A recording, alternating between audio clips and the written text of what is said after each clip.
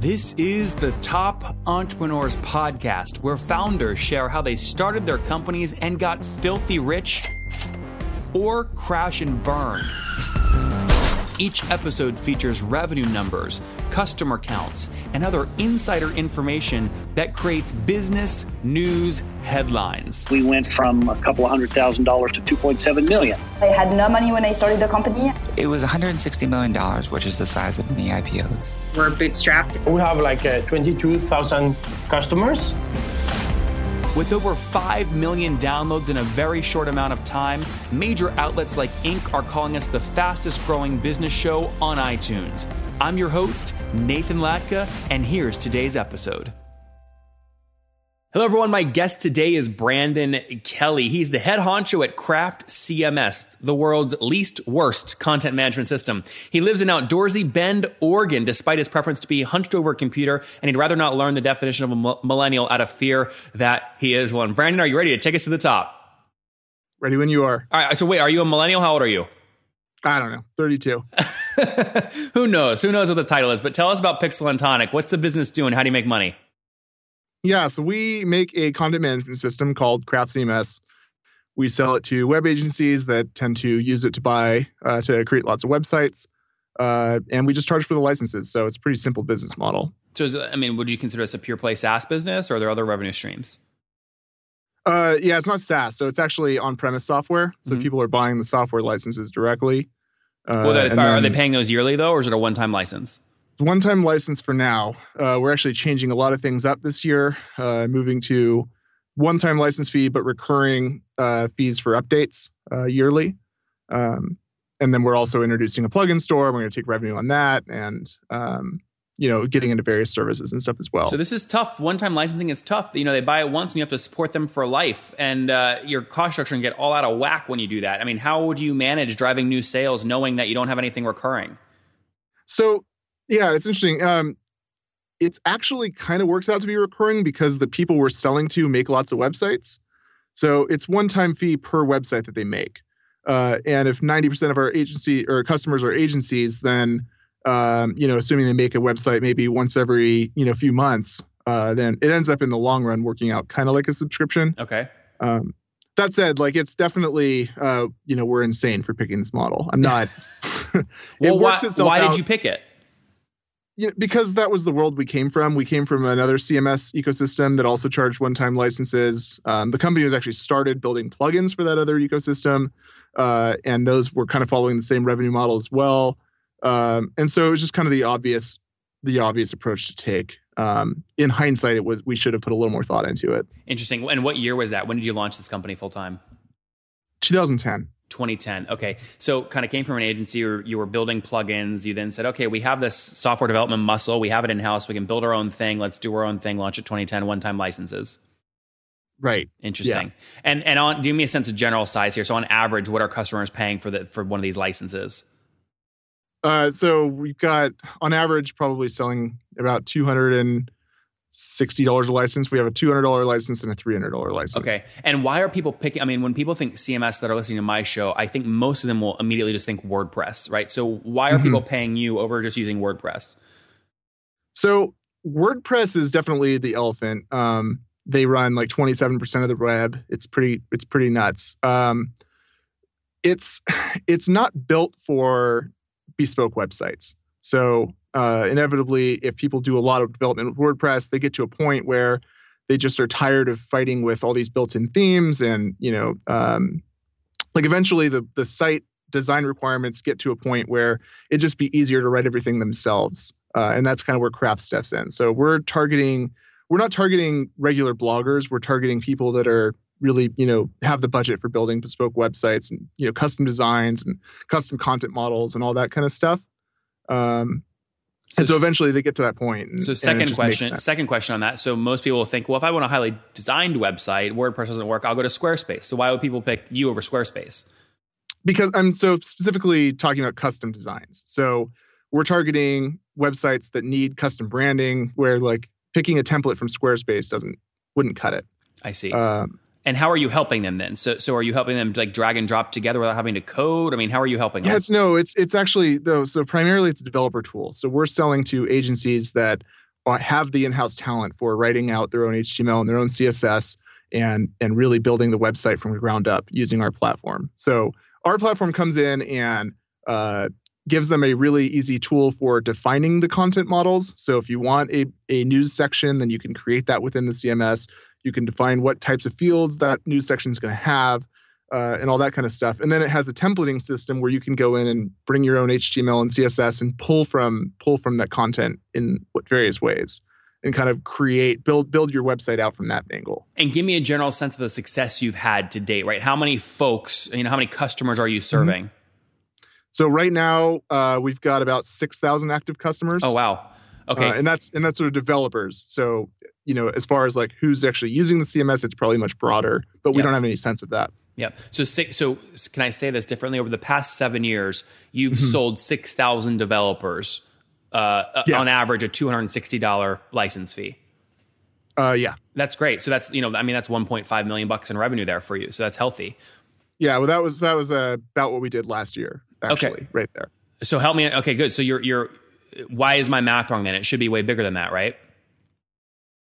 In reality, yeah. I mean, like over the full stretch of the CMS, it's been a lot more than 1.5 million. So those, but what I'm saying is that because of what you articulated earlier? Those 6,000 are buying, on average, maybe once per year at $260 a pop. That's why over the past 12 months, it's 1.5. Oh, I'm sorry. Yeah. So the 6,000, that's basically the community size. We have sold about 6,000 licenses total, or to unique people, 6,000 unique people. In the past, but a lot of people in your life or the past 12 months? In the duration of the product. Okay. A lot of our 6,000 developers, that 6,000 is being used twice here. The community size is about 6,000 active developers. We also have about 6,000 unique customers over the duration of the product, if that makes any sense. And a lot of these developers build free sites is the difference. So we don't actually charge for every single license you can get. That's just for like the higher end license. Okay, interesting. Okay, but if I generally go back into like a rate, I'm trying to understand kind of growth. Over the past 12 months, you've sold 6,000 licenses to either your community or developers at between $200 and $300, and that's where you get the 1.5 from. Yeah, I'm actually not sure what the unique customer base was for just last year. Okay. What are you growing that at though, year over year? Would you say is it doubling? It's about 25% growth. And are you bootstrapped? Totally bootstrapped. Yeah, right, it's a great business then. Yeah, we're really happy. Are you sole founder? I am. So you have 100% of the company. I do. That's wonderful. So what's your vision with this thing? I mean, you're building a great life for yourself. You can high margin business, take it to the bottom line, or reinvest it, do other things. I mean, how do you manage this? By the way, I know it's sensitive. This is a question though every founder who's bootstrapped at this scale deals with. How much do I pull out to make myself money basically versus what do I put in? Because they go, the best return I have in my life is my business. How do you make that decision? Yeah, I'm definitely in that camp. So I'm living comfortably. I won't say I'm not, but I'm definitely focused on trying to grow the business. I'm really invested in it personally, just from this is my work. I've got a team of 10 people now. Where are you guys based? And we're based out of Bend, Oregon. Oh, everyone's in Bend. I mean, everyone I know is. That's awesome. Yeah, and then we've got 3 developers that are remote as well. Okay. And so tell me more about how you're finding these customers to sell. What's your customer acquisition strategy look like? A lot of it's word of mouth. Basically we build a product that developers get really excited about, and then they naturally end up going on Twitter and talking about it and, telling their friends about it, and go to a new agency and tell the agency they need to start using it. So that's a lot of it. We've been experimenting with various marketing ideas. We sponsor a lot of conferences that seem like they make sense for the type of people going after. So the last one is Designing Content Conference, which is one that's put on by a guy named Steve Fisher in Vancouver. Okay. We did that, and then Pixel Pioneers by someone in the UK was another one that we did recently. And are these it's like $5,000 to $10,000 a pop kind of deal? Yeah. I mean, like up to 15, maybe 20. I think we're looking at sponsoring one called Confab pretty soon. Yep. That's a pretty popular content strategy conference. So that's a big part of it, is just kind of trying to reach people that way. Do they give good returns for you? Do you track that, or do you just trust that being there is good for the brand? Yeah, it's honestly like there's no way to track the returns. We've tried.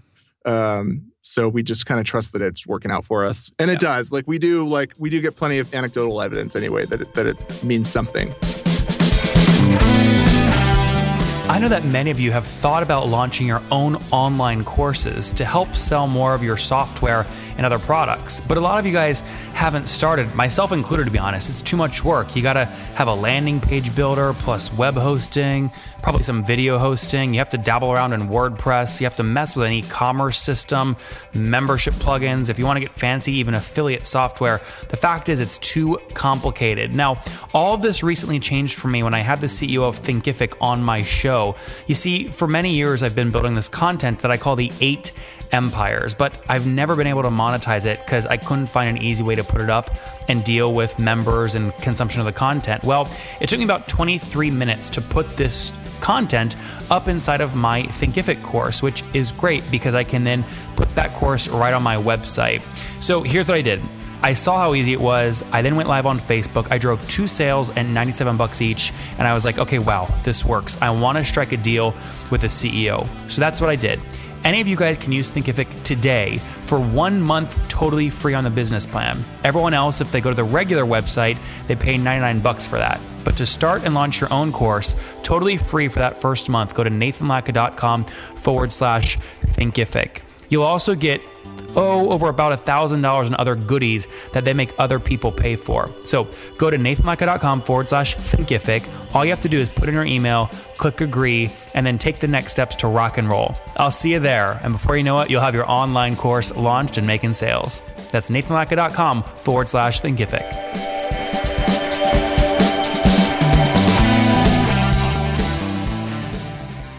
Back to your question, though. I'm going to make up a scenario. Well, first off, You have 10 people.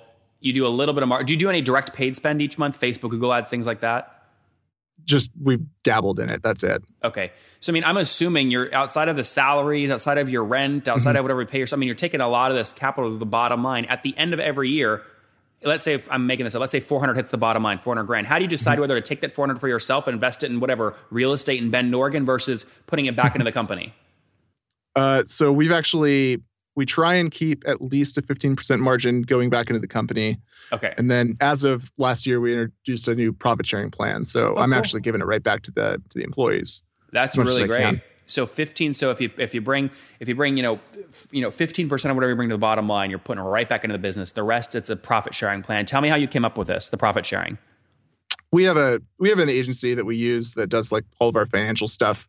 And they actually kind of helped us model this. And basically, I forget the exact numbers, but the idea is once it gets over 15%, then a certain percentage of that goes into a pool, and that pool gets to be split up depending on how long people have been at the company and all that kind of stuff. It's really great. So let me, do you have any, you built a comfortable life.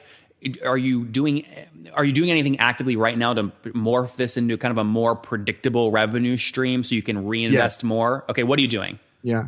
Well, so the big thing is the licensing change. We're moving away from one-off licensing. So, for example, if you spend $300 on a license today, then a year from now you'd be due for another paying $60 again for more updates.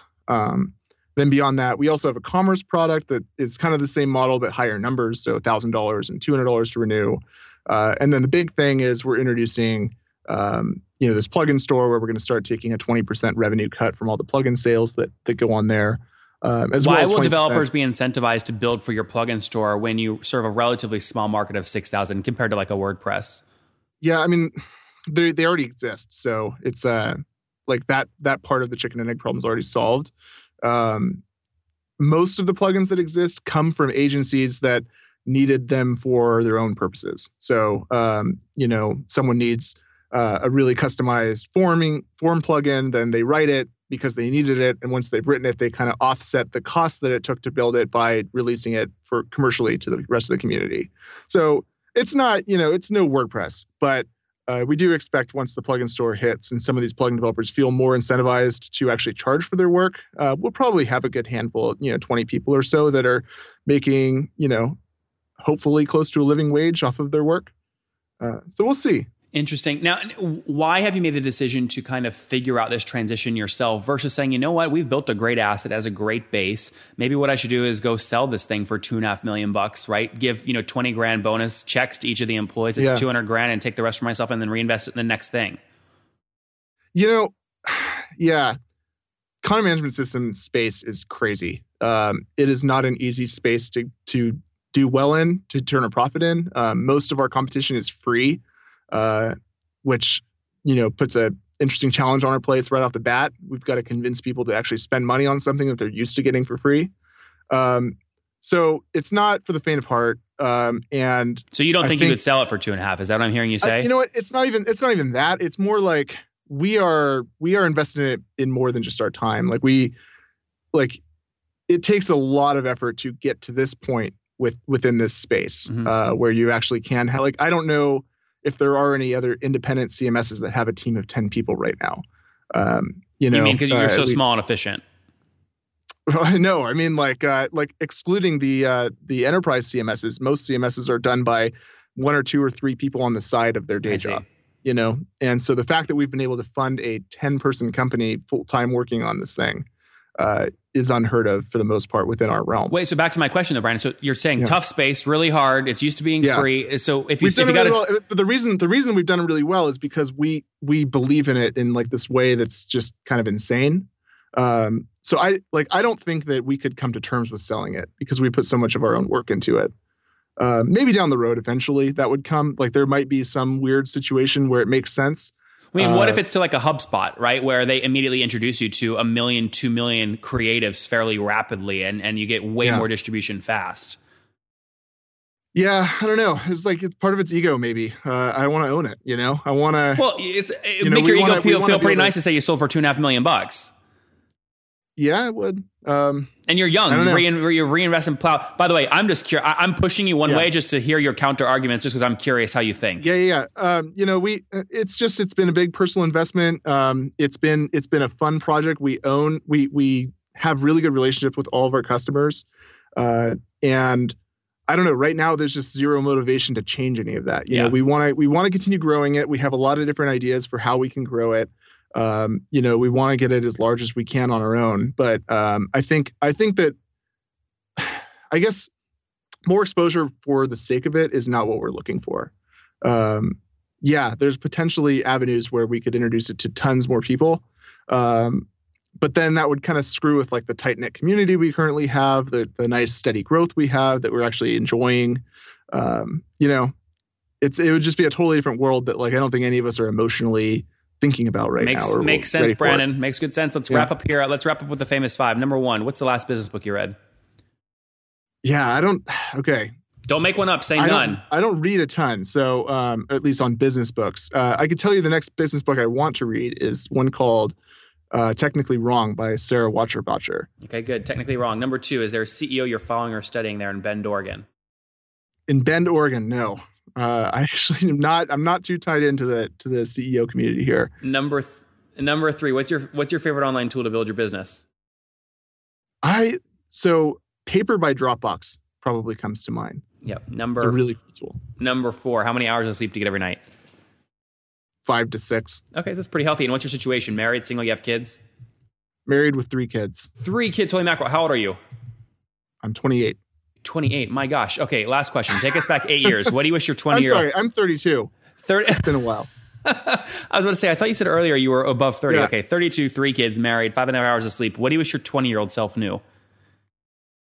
What do I wish I knew? Man, so that you're not the God's greatest gift to mankind.